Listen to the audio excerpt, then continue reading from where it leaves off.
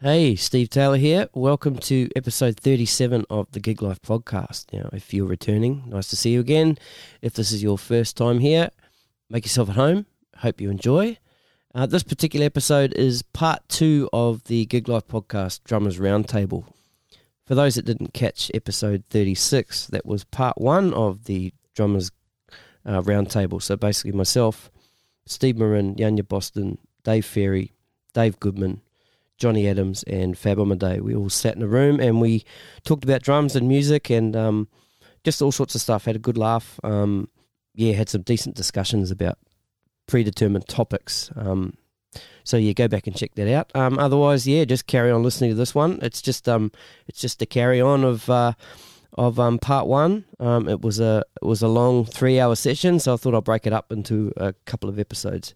So I'm not going to waffle on anymore. Sit back, enjoy part 2 of the Gig Life podcast, Drummers Roundtable. Cheers.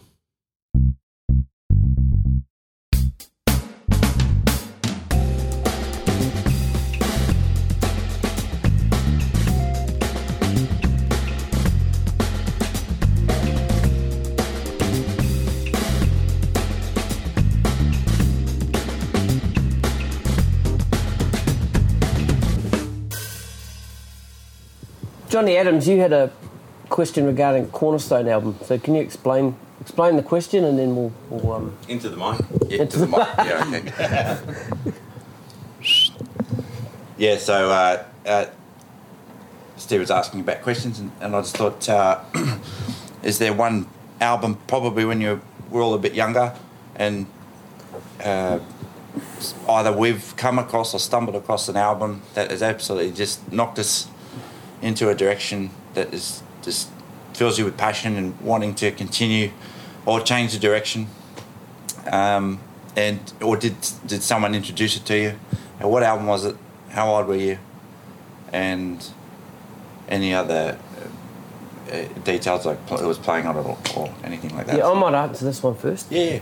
Captain's call. I was 16 years old. I went to my mate's place and I think I went there for a drum lesson, and he goes, anyway, take this home. It was a cassette. Got it home, put it on, put it in the machine, push play, and there's just got a traffic type music, and then there's kind of this crescendo, and all of a sudden there's this anyway, the album was Nightwalker. Oh, Gino Vanelli. Oh, yes. Vinnie Colaiuta. The first one he did, I think, with it. Yeah. Just after he just left Zappa. Or was, I think, about the same time. About the same time. He wanted to step away a bit from Zappa and go do some other stuff. That's the album he did. Right, yes. Fuck, I got goosebumps talking about it. There was 2 albums. There was Nightwalker and Brother to Brother. Right, okay. Yeah. They were the 2. Yeah, that album there just Nightwalker changed. was a killer. I'd never heard anything like that before. Yeah. And I'd been playing for a few years at that stage. And That's a really cool choice of album, I have to say. Leon was on Brother to Brother. Really? Leon. Gare. Oh, was he? Yeah. Was he really? Yeah, he played on that. Wow, that's pretty cool. Oh, right.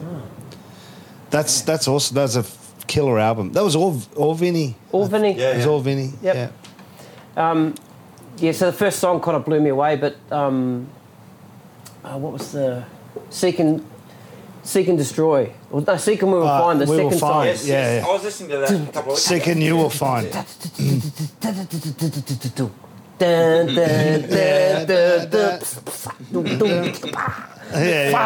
Fuck. Yeah. It was Rewind. It was using the drums in the groove. Yeah. Yeah, it was mind-blowing album, that one. Still is. Next. Fab. I'll go. Fab. I'll go. Fab here. Well, there's a few albums, but if we're going to go the one album, doesn't matter what age. This is because I didn't start playing drums till I didn't get my first drum kit till I was 14. But this incident was when I was about 11, and it was Michael Jackson's "Off the Wall." Ah. Right. It's JR, wasn't it? JR. Oh, yeah. Little unknown album, that one. Yeah. But the thing is, I didn't know anything about drums. I don't come from a musical family. There was no drums in the thing. But from the age of about 9, about 9 years old, I used to take out, had these 2 Perspex rods, and I used to take out the vinyl sleeve from the record. That it was in that plastic sleeve, and I'd put it on on the lounge pillows. Yeah. I'd put vinyl on and I'd play Yeah. to it because I just liked the sound of it. Yeah. But it wasn't a concept of I want to be a drummer or anything like that. But I used to go. My brother used to take me to a disco to dance, and I used to dance all the time. Yeah. And I got given that album Off the Wall, and when I put it on, I don't know what happened there, and it was shortly after that. A couple of years later, that's when I started playing drums and went straight back to that album. And that album just, I don't know. And that's Lewis Johnson playing bass on that. Killer. Yeah.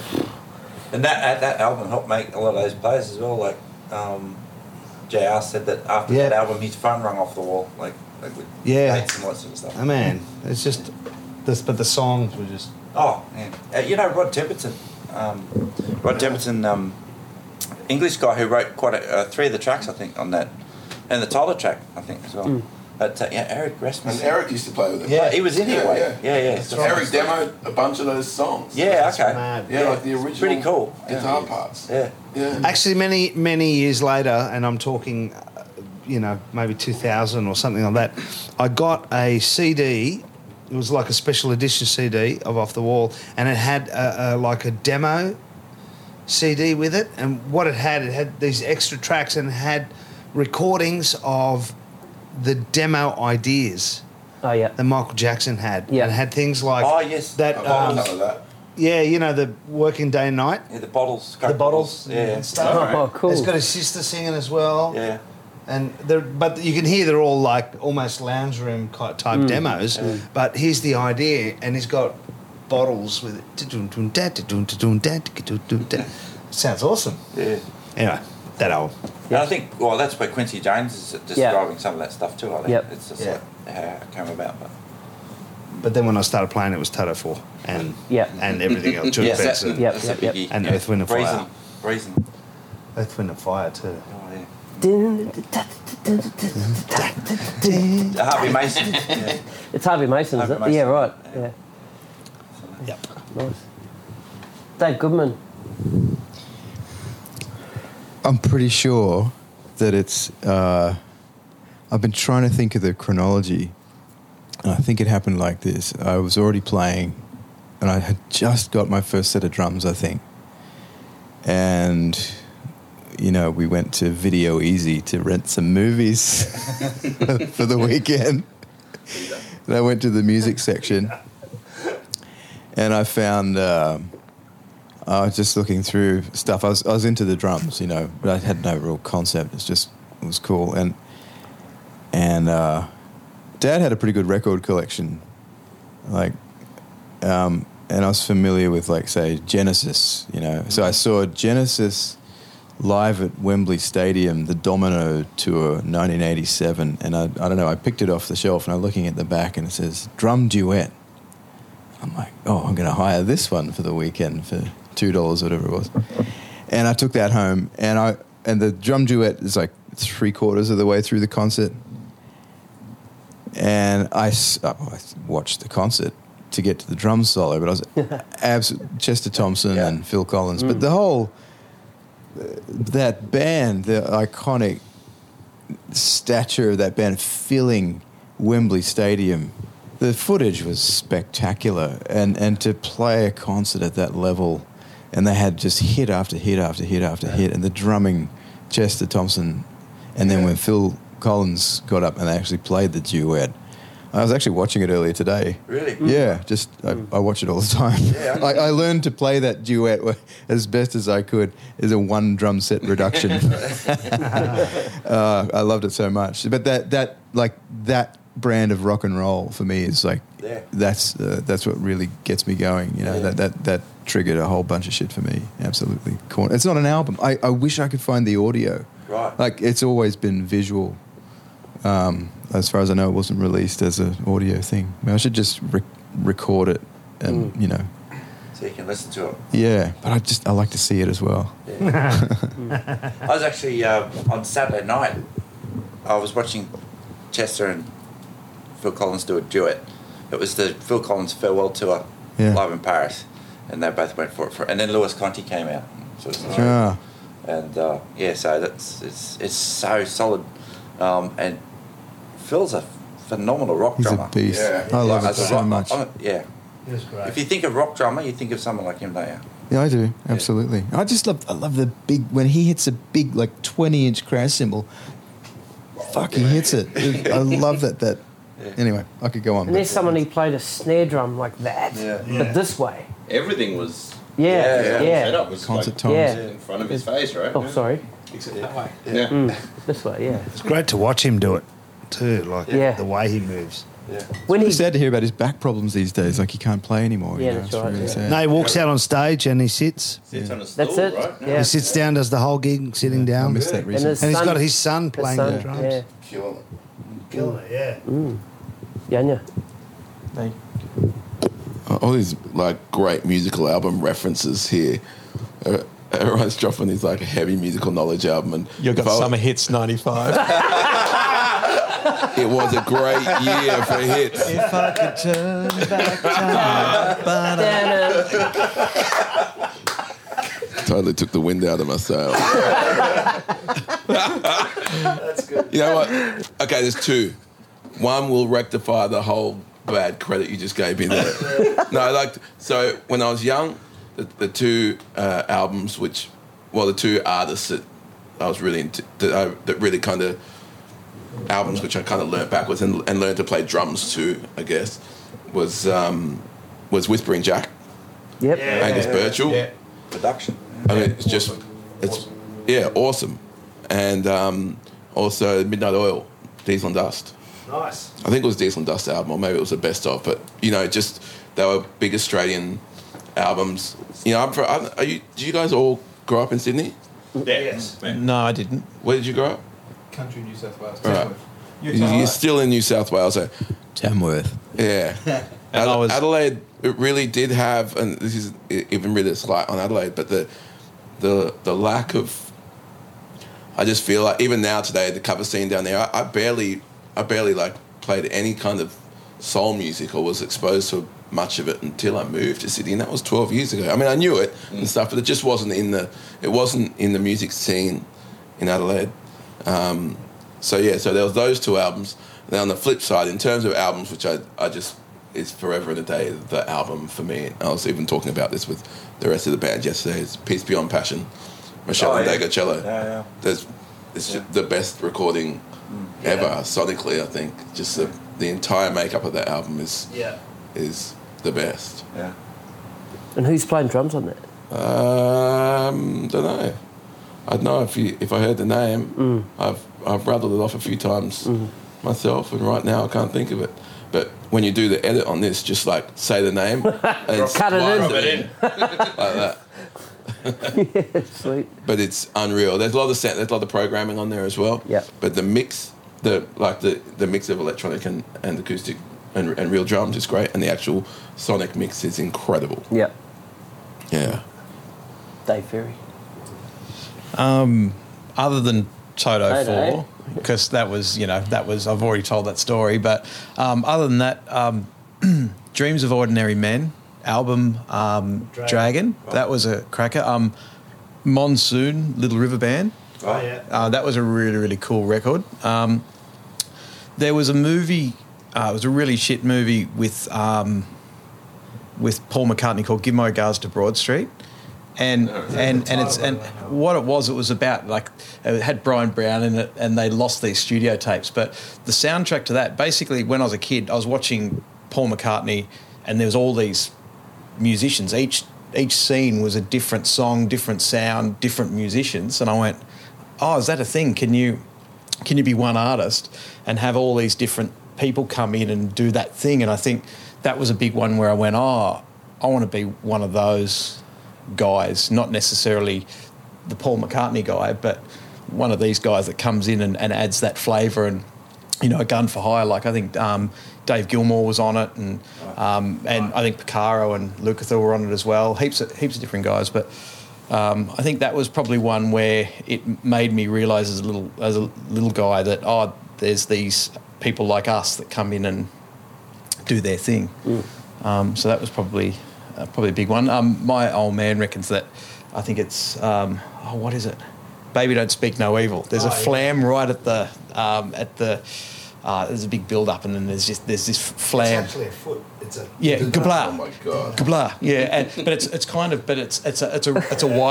a wide flam, and my old man still goes, that you must listen to that so many times, because every time you do that, I can hear that song. So yeah, one of those little things that you hear it in the car and you pick up. But my first album that I bought was Goanna, and I went in as a little kid, and I said, "Have you got Goanna?"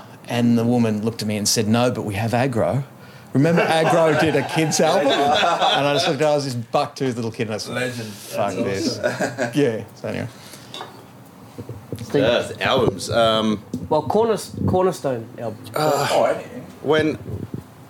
When I was about 6 or 7, actually probably about 5 or 6, my dad was a muso, but my dad grew up doing his Chilean folkloric thing. There was this one band called Iyapu. I had a tape that my brother made. That was one live recording in Melbourne from 86, maybe 87. And another side of it was El Canto de Iyapu. So it was these 2 albums. And I literally broke that tape falling asleep to it as a 5-year-old, 6-year-old. That's awesome. They just fell asleep to it. But there was no drums on that. Drumming albums would be that one that I got from my mate just before I started drumming. The Besta Vida Quere. Just insane Cuban fusion shit.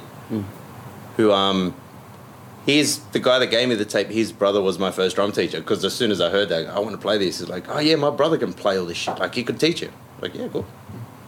He lived about 3 blocks away, so I used to ride my bike there and learn off him. Then after, I'd say probably after that, once I was kind of drumming, would be Blood Sugar Sex Magic.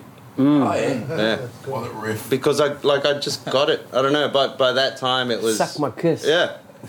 What, it was 94 by the time I was... Oh. Yeah, suck your what? But by the time I was 14 maybe? 13, I started playing drums, and that was just what everyone was listening to at school, so I thought, shit, I better listen to it, so it'd be cool. Yep. And that was the one album that I remember when I started playing kit, and I just... it was from top to bottom. You didn't skip anything. You just played that album top to bottom, and I knew every single little thing. I think now I could probably play that album still top to bottom. Yeah, That's great. Without I haven't heard it top to bottom in a long time, but every single nuance of that, of Chad's playing on that, I think I just totally got down somehow. You know the gap in between the songs too. Yeah.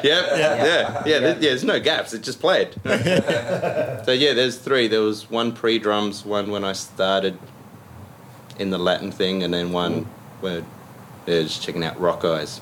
Yeah. Man. Nice. Cool. Did mine, Michael Jackson? Yeah, I know you did. Oh, okay. Well, actually, I've been started when I was 14. When I was about 16 or 17, I did elective music. I didn't want to, but the way subjects landed at school, I ended up doing elective music when I was in year 11 and 12. So I start doing school concerts. The school music teacher drove me home one night because he lived not far away. So he drives us home and he said, "Oh, do you want to go inside and listen to this album?" And I went, "Okay, yeah, cool." So I went inside and he put it on. It was Robin Ford, "Talk to Your Daughter." And the track, I remember the track he played first too, it was Revelation. And this is Vinny and Jeff Porcaro on this album. Mainly Vinny, I think. But that was like, I nearly fell through the floor when I heard that. It wasn't just the drumming, it was like just the songs and and Robin production Ford's too. playing. Oh yeah. It was so crisp. Oh, and so that one, and if I could sneak one other one in, probably a bit after that this was a very influential album, Q's Juke Joint, that Quincy Jones one, which had JR on it.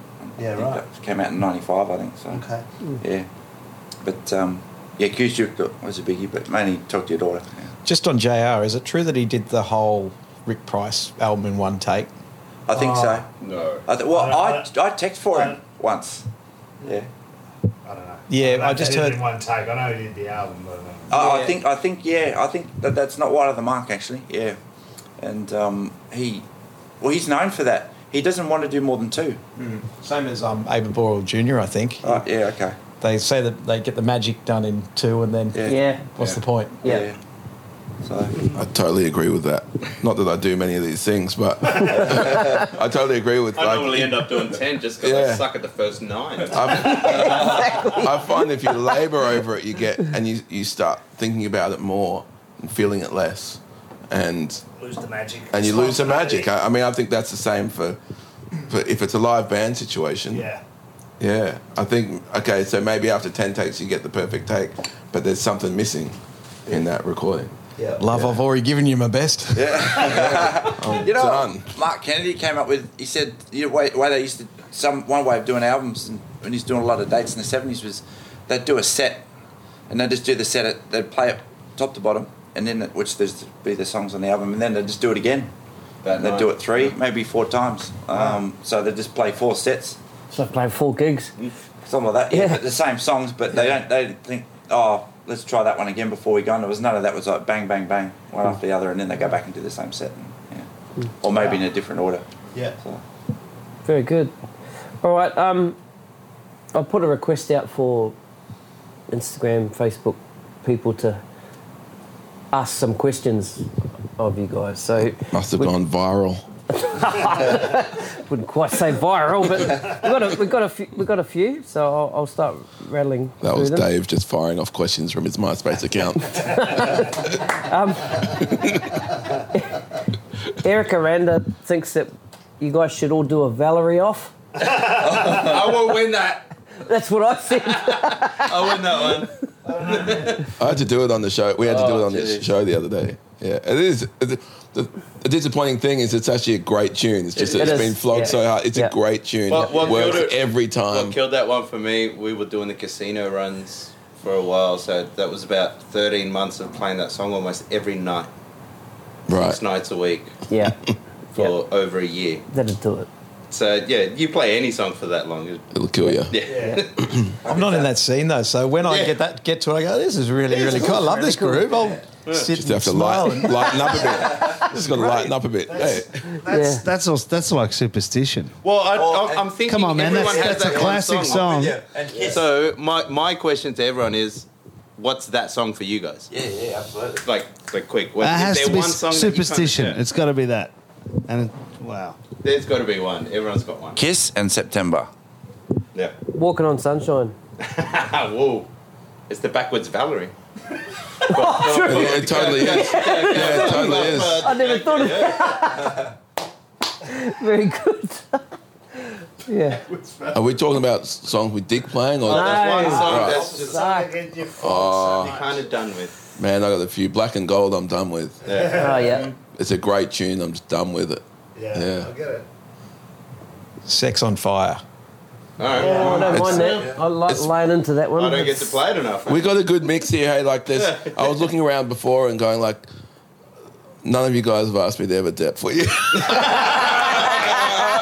But vice versa. Hey, that's not true, man. I asked you a couple of months ago. Yeah. But it was the boat shed, sorry. I think the call went like this. Hey, I've asked everyone else, but are you available? Actually, I've had that phone call. Has anyone Me too. had that one? I had that phone call. yeah. I had that phone call for a big international artist that comes through here. I was overseas. I was overseas on a holiday, and I got a call from an Australian like session muso person, and they rang me and said, or they texted me and said, look, we've tried everyone else, but is it possible that you could please do this gig, right? At first I was like, Fuck, they didn't call me. Jack the price up. right? And so I went, okay, cool. I can actually do it. I get back like 2 days beforehand, and they emailed the rep. I learnt the rep, did the gig, and since every time they've come back, I'm on the gig. Nice. But can I, on that note, sorry to diverse No, here, that's all because good. I think that's the funniest thing when you get that phone call. I think it's just hilarious. And I did get an actual phone call once from someone. They said, hey, can you do this gig? And I said, no, I'm sorry, I'm not available. And their response was, oh, Jesus, fuck. Fuck, I've tried everyone. Brendan St. Ledger tells a similar story. You reckon he's been at the bottom? I got to say, ironically, that one gig I'm talking about, and then the one rehearsal we came back and did beforehand, then went on to lead to me doing Tina's gig, doing the TV show that I'm on now, doing another big national tour with another big pop artist. One door. Truly, yeah, it is amazing how quick that can change, and it's been really good to sort of break into a scene with some different circle of crew and a lot of from Melbourne, and it's just amazing how that can happen. Hey, Are you saying that it could have happened to anyone because they tried everyone? I still want to hear Dave's like ultimate song that you just everyone's got one. Look, I feel really bad saying this. I really do. I have to say, I love all music. No, I don't.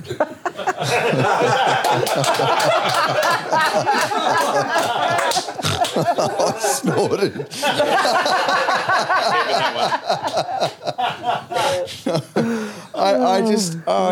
I just don't understand why in this lifetime this happened to me. What penance am I paying for some former misdeed in a past life?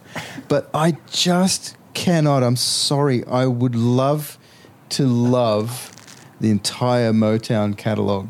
I would love to, but it's been absolutely decimated by all the crappy wedding gigs that I've done. Yeah. And every tempo is 20 beats a minute faster. Yeah. And it's probably mostly my fault. But I hadn't gotten to that point of listening to that stuff before it came up on jobs. Yeah. And I think Stevie Wonder is brilliant too. I just can't bring myself to listen to it. I mean, I've got Motown on my playlist of stuff, and controversial.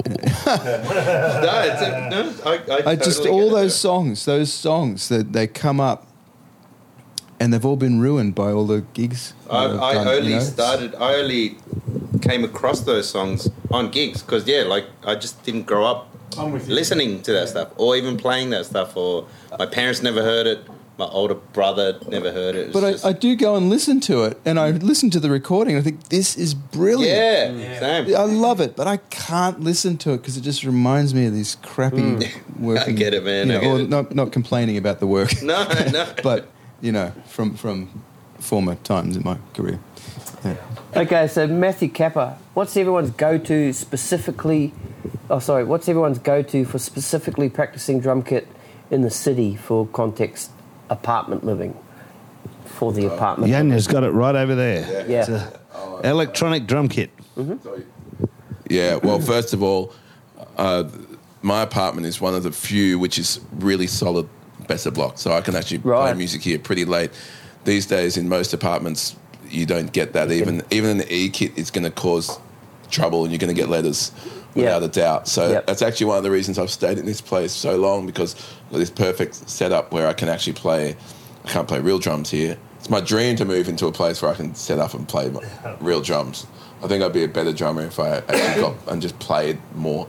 But yeah, an E-kit is your only option, but you're still going to get hounded and you're going to be someone's nightmare for sure. Yep. You've got are you above the basement car park? That might help too, is it? I am, and I do think, I'm on the ground level, so I haven't got anyone beneath me. So I think that makes a huge difference. Solid walls, solid concrete walls, huge difference.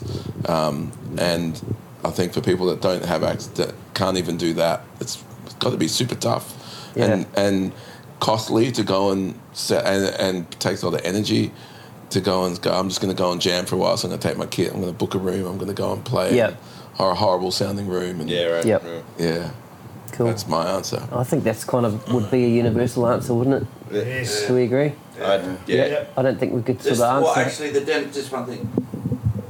The Dennis Chambers idea of the pillow. The pillow, Actually, not a bad thing to do, even if you don't need to keep it down. But I've done a little bit of it. I've been living in an apartment, it's not much rebound, which I think is good. That's the But, idea, I think, well, isn't it? as long as you don't overdo it. But you've got to feel real drums though too. That's the thing. Yeah. You've got to play on them. Somehow you've got to get to the real instrument. Yeah. Well, there's a question that followed that from Kiri Tamatia Burgess. She says, mine's related to good general use electronic drum kit that can easily be used by children but still gives the feel of an acoustic. I wish I could give an answer, but I have zero knowledge on anything electronic. Yeah. I stay as far away from that stuff as possible. I think Dave even replied this. It's a mesh head Yeah. mesh head kit. Yeah, You go with an something. E kit, yeah. Yeah, like I've got an older, like a TD20 Roland. Yeah. And you do get, and you can, as Janja would say as well, you can adjust the tension on those, and you do get a little bit more feel. It's still not exactly the same as a real kit, but where it does differ is still in the hats and the cymbals, and not just feel, but they still haven't got the velocities right in the cymbals there, but they're getting, they're working on it. But I think the mesh heads is the closest you'd get for that. Would you agree? No, I wouldn't. I actually wouldn't agree. I play a heap of all my Roland stuff. I play Roland stuff out live for all my shows. But for playing at home, I have a Yamaha controversial. Did you hear that, Yamaha? The reason for that being, like, I think the sounds are comparable between them and all. But to be honest, I don't move off the first, oak kit number one. It's just for playing at home and shedding and stuff. But I think if you want to get the closest feeling to real heads, I think the silicon heads are closer to a real head. Doesn't mean it's better or worse for kids or adults or anyone. I think they're closer to a real head. So if you're going for that, then they're a little bit more work as well. Therefore, whereas the Rolands make you fly around those kits, man. Like I just feel like I can fly when I'm playing on one of those because they feel they're fun to play. The rebound is really fast. And they're not as much. The rebound's just intense on those, and it's great. It can be fun, but if you're going for the most real feeling, I would say the Yamaha is that. Cool. Or anything that offers a silicon head. Is that with the white soft? Yeah, that's pad on top of it. With the white soft, it's a white spongy sort of thing. Yeah. So Jeff Dukakis has asked, what was the last thing you changed your mind about?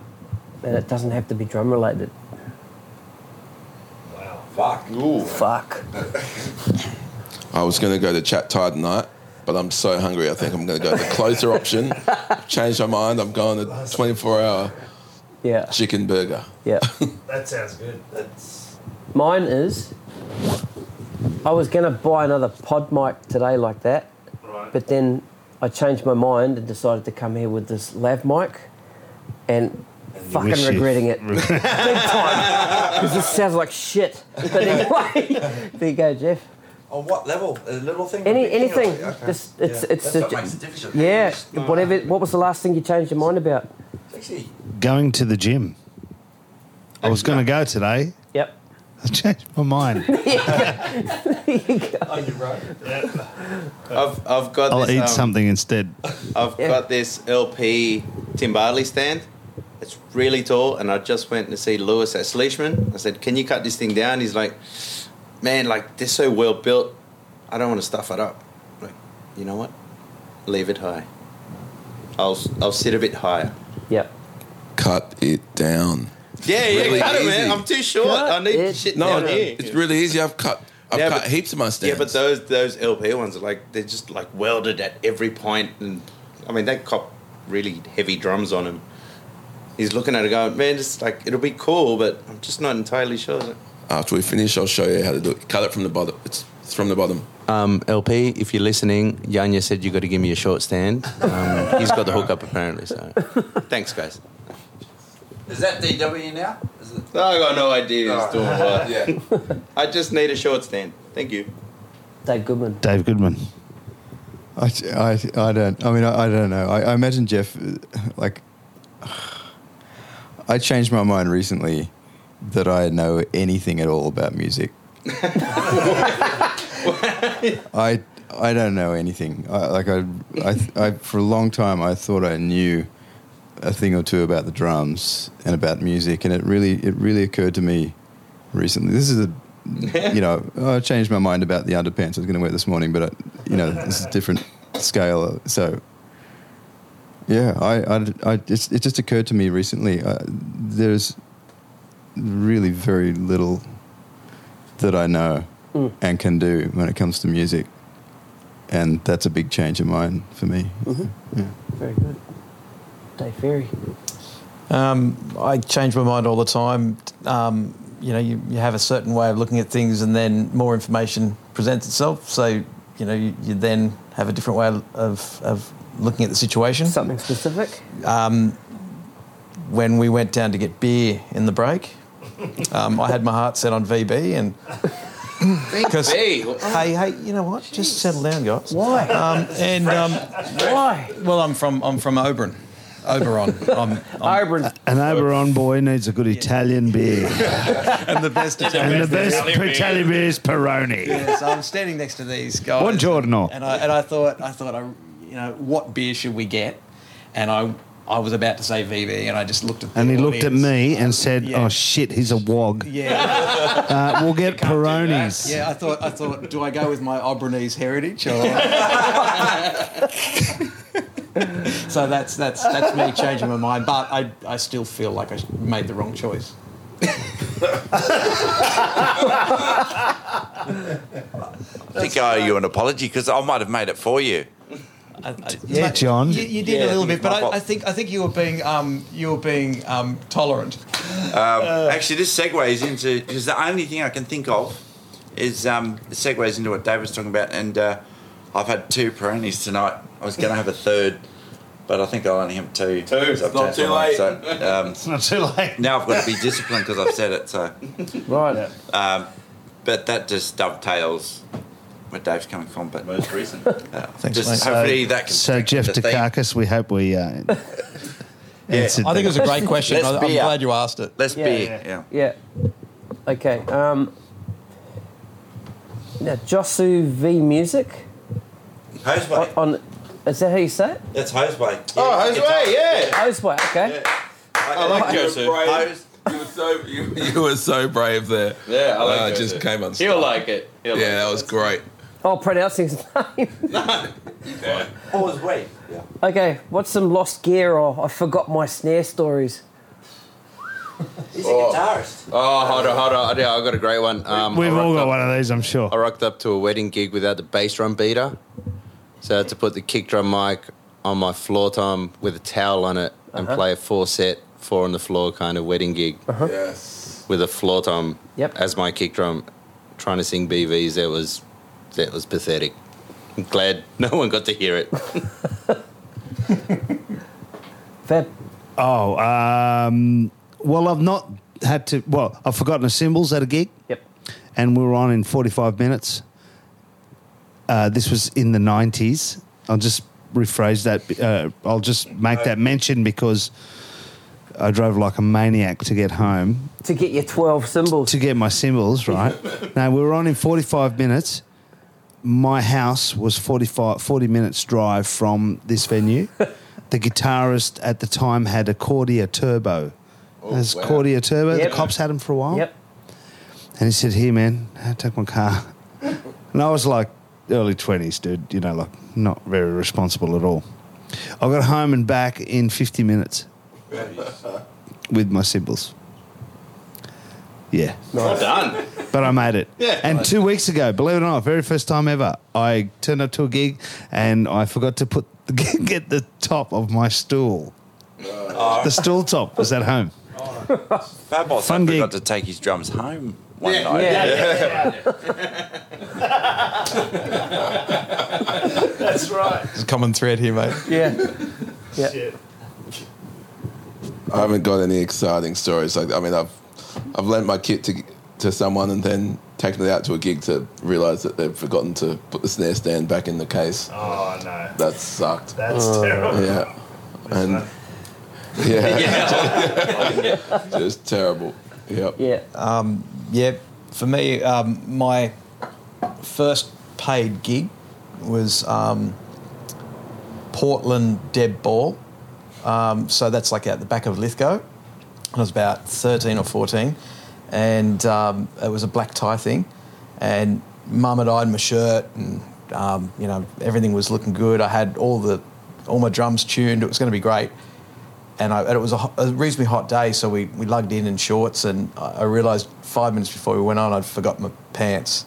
So I had white shirt, black tie, and these like real sort of Hawaiian shorts sitting up there. Yes. Well, and it was, away with that. That's good. and it was fantastic. You picked up that night, didn't you? I've played in shorts ever since. That's been my thing. Dead ball. Yeah.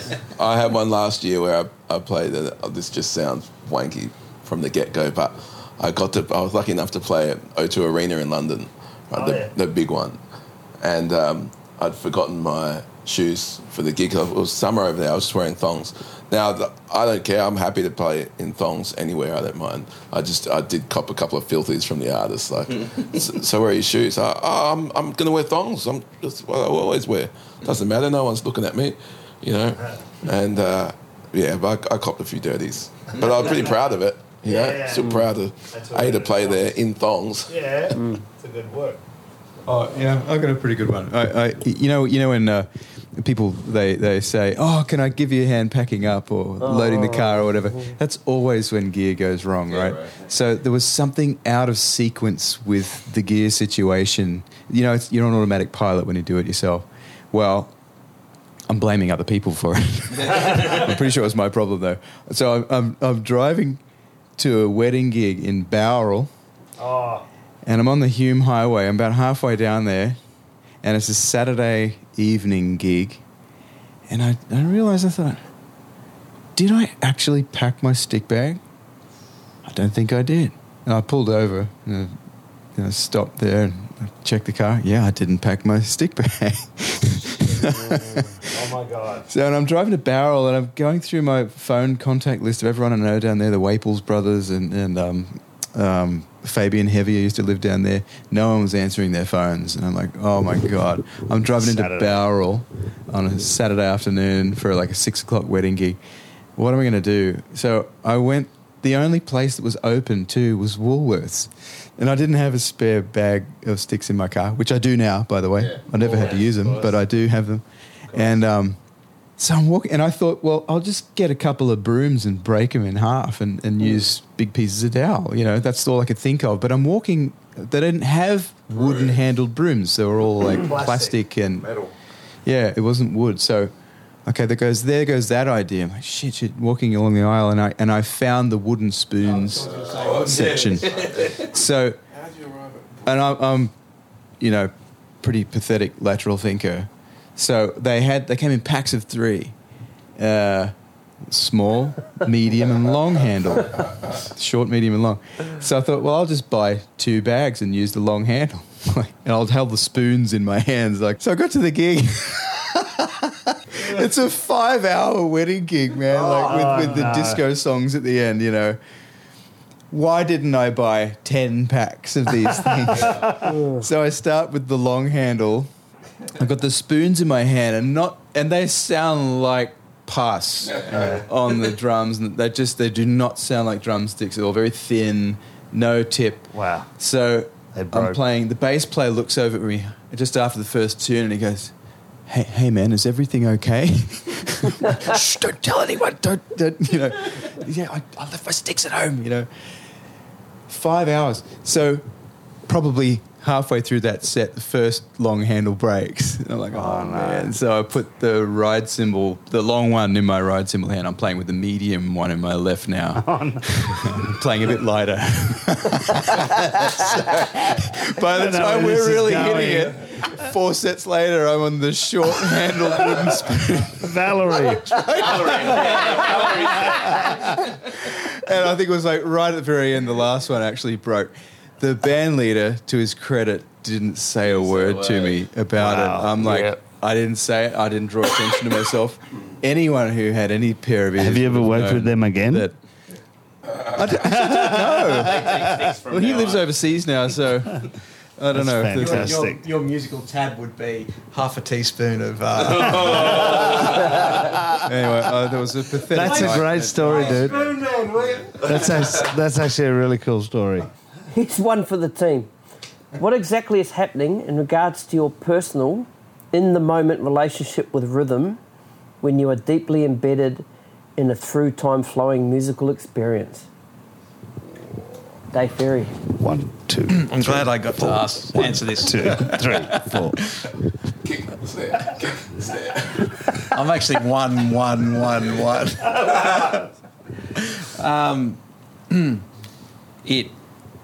It varies a lot. Yep.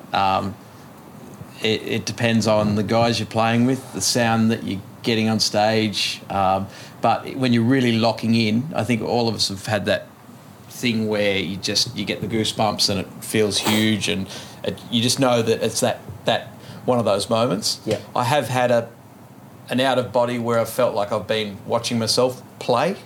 It's hard to explain, but I've had some of those moments where you're on total autopilot, but it's not because you're tired or you've zoned out. You're part of a whole system, and it's just all sitting in beautifully. And you can then, once you're setting it up, you can then sit back and really enjoy it like you're watching or listening to a band. And I'd say probably listening to it as a whole piece, not just what you're putting in, is probably, that's the best way I can answer that one. Really, Yeah, is good probably one. when I've had one of those experiences. Davey G. What's happening with my personal? Relationship with rhythm Yep. when you're in a deeply embedded in through time flowing musical experience. Right. I think that what's happening is there's connection, in all the different parts. Like for me, my musical mind delivers a sound. God knows where that comes from. I believe the word is audiation. It's like the oral equivalent of visualization. Like the sounds, they come, and then they somehow connect instantly with the limbs, and then the limbs connect with the drums, and then the drums connect with the ear holes, which connect with the receptive mind. And so I think, and the audience, it's only happened probably on less than a handful of occasions in my whole life, but I know when it's happened, it has happened, where there's just this oneness in the room. It's incredible. And the audience really responds. I find there's this incredible energy that comes back. And there's no space between me and the music. And so what I'm aware of at that time is just really deeply listening and hearing stuff. And I'm aware of my breathing too. And that's about all I can really say about it in words. It's very rare, if I understand the question. Yeah. Steve? Yeah, I think how I'm kind of perceiving that question, at least within the last 6 months, I've felt like I've hit that point. I can hit that point in certain different parts. Say, if I'm sitting on a show where you're really working night after night after night of just nailing that, and you can kind of push yourself into that point where, 3 months into a show, you're sitting there and the band's just cooking. We're doing this all the time. Everything's sounding good. Everything's feeling really good. You've worked your way into almost being that data entry. We're doing this so repetitively. It feels really good now. And then you kind of finish doing that, and then you go and play with, your brother who's a bass player who you've played with for 25 years, and you get that same thing. I think there's, I can personally find it in kind of different aspects of what you're doing, either that side of really pushing and digging hard and finding that same spot, but I find that you can get there doing different things. That's as far as getting really into what you're playing, where it becomes almost kind of sublime. It can happen from playing with your best mates and your favourite musos to the other side of you're just really working really hard at just nailing that. And that can bring it out too. Very good. I think that's what I'm understanding of the question. Yeah, I think so. John? Yeah, I don't think I could add anything else to the great answers that have already been told. So other than that kind of energy, I've found perhaps on, say, 100 gigs a year might happen 2 to 3, 4 times a year max out of 100. It's very sacred. Connection is intense, and also that with that connection you probably would forget that there's a world going on outside. There's just absolutely nothing else but this flood of emotion towards the sounds that are coming out, and it feels very rarely for me effortless. I mean, it hasn't happened that often, but it just feels like it. There's no effort involved, and it can actually happen on a tiny little gig with maybe 5 or 10 people watching, or maybe even hundreds or thousands. So there's no kind of recipe for it. That's why I think it's sacred. Yep. As Johnny said, I think everyone's pretty much touched on everything, especially I relate a lot to what Steve was saying. I think, I guess, and without being too holistic, there is a spiritual experience with it. It's because it's such a connection to what you're doing at the time. I get it like a sinking feeling, I guess, but not sinking in a bad way, sinking in a beautiful way. When you're sitting on something and those around you, like you're saying, you can get it with, your mates or whatever. But when it connects in the room, it's almost like that thing where that feeling of it's playing itself. You're just being present, but the whole thing is doing it itself. You just happen to be delivering it, but it's already there. Yeah, if that like makes John sense. said, effortless. Effortless, yeah. It's playing itself, and that sinking feeling where you're sinking into this groove and sinking in with the people, the guys around you on stage, the people you're playing with, which also permeates out to the audience, and it's holistic. It's spiritual. It's a beautiful place to be and we are blessed. We are blessed. I think all creatives are blessed to be doing what they're doing, but for just us as drummers, say, just for the sake of drummers, I think we're blessed to be able to have that experience, to do that. I think that's the juice of life, those moments. It's awesome. I can only really reiterate what everyone said. It's been interesting listening to everyone's same take on the same thing. Yeah, really. That's a hard one to end on. It is a... sorry, to be last in line. Yeah, no, it's the same thing, but I think everyone's experience of it is slightly different, but it's really it's the same. You reach that same spot, and it can happen with any style of music. And like you were saying, with people who are super close family as well. So I can give 3 examples where for me I can get to that point, or I've got to that point on a regular basis. I was really lucky enough to do a really big tour last year in stadiums all through Europe. It was amazing. It was an amazing thing which came up with only a few days' notice, and we got to play the full houses, and we did 22 shows. So after blowing off the nerves of the first couple of shows, getting all the tech right and all that kind of stuff, and really being able to be present in where we were, and to enjoy that and be grateful for the experience we were having while playing music. There's one song in the set and it was a really slow song, very atmospheric, and it's kind of most of the people were there to see this big pop machine, this huge lights, the whole thing. And this one song we play so slow, and sometimes the slower songs are the hardest ones to get the groove in. And everyone, and we're playing a lot of non-English speaking countries as well, but everyone would always do the phone lighter thing at this point. And that is it's a bit of a cliche, but it's an amazing thing to see if you're in the audience, but as a band, to see that in front of you night after night. And it would get to this point in this song on the guitar solo, shout out to Mark Malouf, who was playing guitar, which would just transport all of us onto this other plane.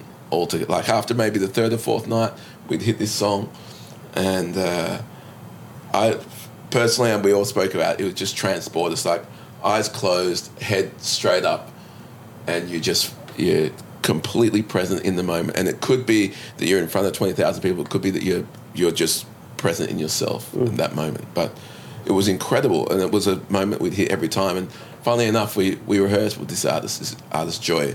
Her name's Joy, and we rehearsed with her today, and we haven't played this year together at all. And we hit that same point in the song, and instantly I was straight back there. Awesome. It was amazing.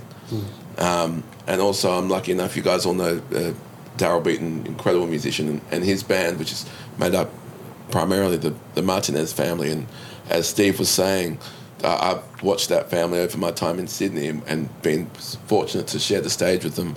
And my role in that band is different. I'm playing like samples and electronic percussion. And so I'm generally get to sit over the top of like Kevin Mendoza on kit or Buddy Ciolo, who's playing, both great drummers. But when that band reaches a point of cooking, it's like cooking, it's just all of a sudden it slips into a thing and everyone is there. Everyone's playing their tiny little part in the groove, but it's working as one, and we can just sit on it for ages, and it's an awesome feeling. It's awesome. And for me though, quite often I'm transported by singers, and if I believe in what they're singing, or if I feel what they're singing, that can get me to that point. Yeah. Very good. Yeah. All right, last one. This one's from Tubby Wadsworth. The Tub Star. Yeah, and it's an education-based question. So, do any of you feel there is a significant change in the standard of drum education as a whole? I.e., are there as many great all-round players coming through the ranks between the ages of 14 and 23? It's just different. I might just start on this one before I lose my train of thought. Yeah. I think with the day and age of technology and things like YouTube, and to be able to be exposed to so many other things, I think a lot of people aren't physically out there looking for educators or teachers. I just came around the YouTube, a little bit pre-YouTube internet vibe. So you learnt from the person that showed you, or from what you could hear, or a video, or you didn't have the endless info of being able to. It's one thing looking at something, hearing something, learning it, but it's a whole other thing being taught by someone. And I think we've got like a monstrous educator amongst us who can probably take that even further. But for me... Thanks, Steve. I'd like to know. Sorry. That's my thing. I don't know. There's so much info out there now, and you can learn things, but to be taught something by someone who can really nurture that, I think that's that's a good question. Yeah. I dig that one. Dave Goodman, I think you'd be... We're all looking at Dave. Yeah, right. What are you all staring at? Excuse me, Mr. Goodman. We have a question, sir. It's like two-pronged, isn't it? It's like, Yeah. what do I feel about the quality of... Yeah, do you want me to read it again? Please. Yep. Do you feel there's a significant change in the standard of drum education as a whole? I.e., are there as many great all-round players coming through the ranks between the ages of 14 to 23? I have no idea. I simply just don't. That's... on a whole, and those ages, it's different for everyone. I mean, like... Yep.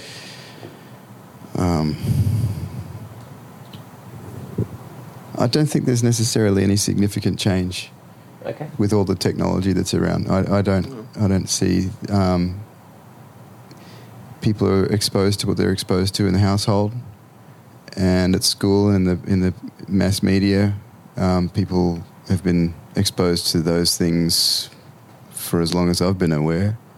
Mass media has more insidious ways of getting into infiltrating the minds of young people these days, so they're a little bit more maybe open to suggestion from mass media, which may or may not be beneficial. I don't know, but I'd like to think that actually it's improved. I mean, you see, you were saying before, like all the Insta drummers. Yep. You know, there are these unbelievable young players who play the drums fast, I guess. Sure. But I don't know. We're talking about music here, and music is an entirely different animal to that. And I just feel a little bit out of my depth trying to answer this question. I really don't have an answer. I'd like to think that I do, but I don't. Yanya. I think, like on what Steve was saying, for me, I think there's no doubt that with the advent of the internet, the accessibility of YouTube, we are now exposed to whatever we want to be exposed to. What it means is that you can seek out anything instantly, right? For me, in terms of, say, gospel drumming, which is a big thing, not a big thing that I do, but it's a big thing that I like. I like what it can do and how it's played. I like the aggression. I like the kind of aggression in the approach to some of the things. Not aggression like, you know, death metal music, but you know. I know what you're saying. Yeah. I wasn't exposed to that at all until I was over in the States. I had a night off on tour and I ended up, ironically, at this Jill Scott concert, who I'd heard of, knew nothing about.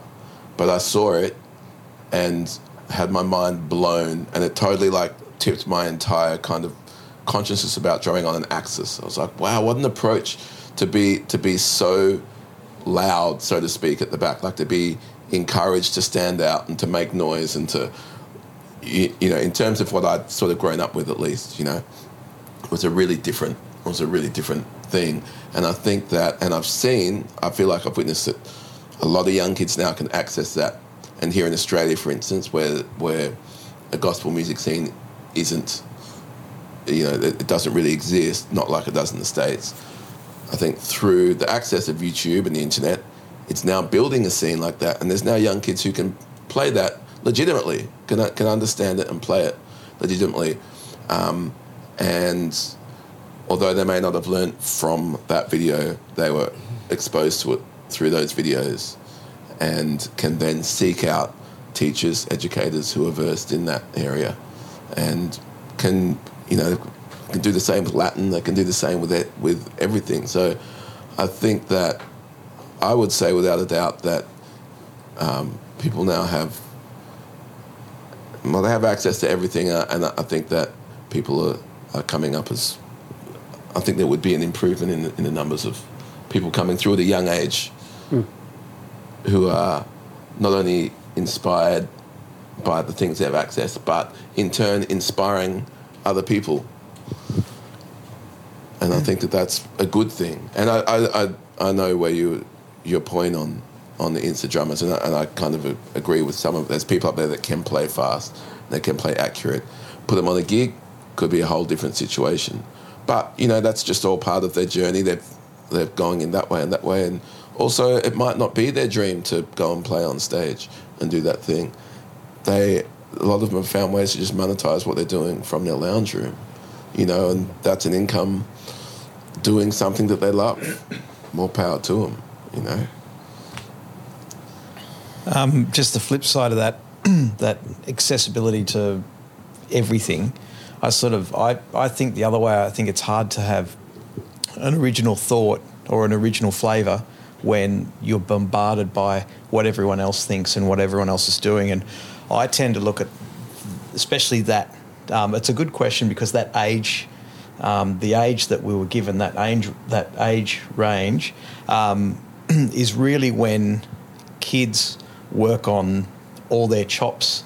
It's like most people, not all, you hear the odd old soul amongst them, but really groove isn't the front and centre of what kids at that age are doing. Usually it's how fast and how many chops you can do, and which is great because once you get to a certain age, you're not interested in that anymore. So really you encourage people to get into as much of that stuff as they can, build all that, and then later on I feel that maturity comes in where they're just, playing songs. But for me, I think all through the ages, most young kids have played their ass off and experimented, and then eventually they settle into who they are as a player, and their real flavour comes out a little bit later on. But when I watch all these young kids, 4 years old, or the gospel guys, for me, and I love all that stuff as far as what they're doing, but for me it's more like watching sport than listening to music. It's a total different genre, as you're saying, which I agree as well. But for me, I don't really get inspired or touched by a lot of these guys, and I think at that age I'm seeing sort of heaps of icing and no cake. I do think there's a difference in seeing. I absolutely know what you're saying. I do think there's a difference between seeing guys who are just blowing off steam, playing drums and drums only, to seeing it applied in a musical sense with a band that's all on the same. I agree. All on the same tip, and I've seen. I saw a great band on the weekend who was here from the States, and they really played the show. It was a big pop show, and there were elements of that stuff in there, but they didn't overcook it. And I'm sure we've all seen it where it's overcooked, where all of a sudden you've got to stop dancing because they're just showing off, And they didn't undercook it. They made it musically interesting by using elements of that, but also elements of Latin and elements of other stuff that is cool that they're exposed to. I think that's an angle of music that helps having a great educator, or having great educators, not one great educator, but people that can show you and teach you these things. And the more you stem, I'd think personally, if I would have learnt everything without having teachers who pointed me in the right direction and kicked my ass and told me when things were great and told me, hey man, maybe that's not. I think that's the crux of at least from what I got from the question, is how the education of what we're doing towards that age group. The teachers that I've always held in the highest esteem were the guys I had at 14, at 16, at 18. They're the ones that really, and still to this day, they'll always be up there for me. But I think that's also the difference of where the society we live in now, because at that time we didn't have Facebook, especially and my Instagram. scene, man. If I wanted to learn, you didn't have that Latin stuff. The only thing we could do, right? the only thing we could do was go to a teacher and go to a gig and do that. And you're right in the sense that I guess back then, however, whenever you want to say back then is, but pre social media and YouTube and all that, having that teacher to kick your ass or to show you the right thing, your craft was able to be honed by someone looking over you going, this. Yeah. Nowadays, in contents of what's being said here, imagine young kids are going onto YouTube and stuff and looking at this guy and going, wow, I'm trying to copy it, and potentially, if we're going to get technical, potentially developing unhealthy habits, or I don't know, not having a teacher stand over to you to correct you. It's a different world. There's another point to add to that, where there's this thing, I think, like there's this sort of moral, like this satiation that comes with, the experience of sitting down and watching all those videos. It's like we had VHS tapes of drum videos. DCIs, right? DCIs. Sitting down and watching him didn't make you a better drummer. You had to apply. And going on a YouTube binge doesn't make you a better drummer. It just adds you become more of a statistic for YouTube's algorithms. Practicing and listening to the advice of a good teacher will make you a good drummer.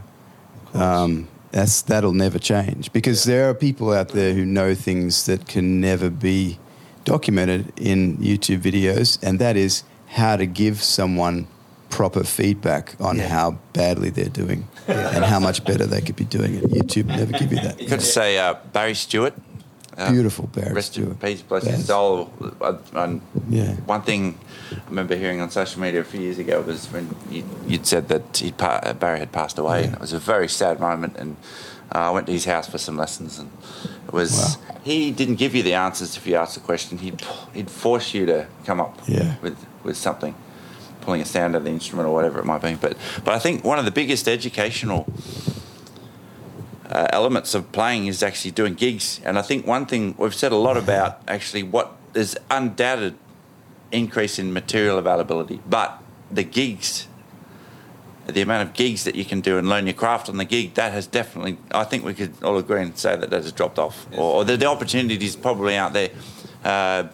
Playing every night and doing sessions during the day, I never saw that anyway. I mean, that was probably 60s, 50s, 60s, 70s, 80s, perhaps the 90s. But that element is irreplaceable and it's not available as far as I can tell. Yeah. But on the flip side, the amount of material that you can borrow from, which we didn't have, is a million times as much, at least. Yeah, there are pros and cons. But I like what you were saying. I think the biggest lesson in music for anyone is playing to an empty room, like getting on stage or playing to one person. Your mum. It's difficult. Finding a way to. It's hard. Finding a way to communicate whatever it is you're doing and connect with that person, and conversely to a full room of people and having that conversation still. But playing on stage with other musicians, learning how to listen, I've seen super educated drummers who have done all the lessons and can do all the things, get on gigs and not sound amazing when they can do amazing things. Yeah.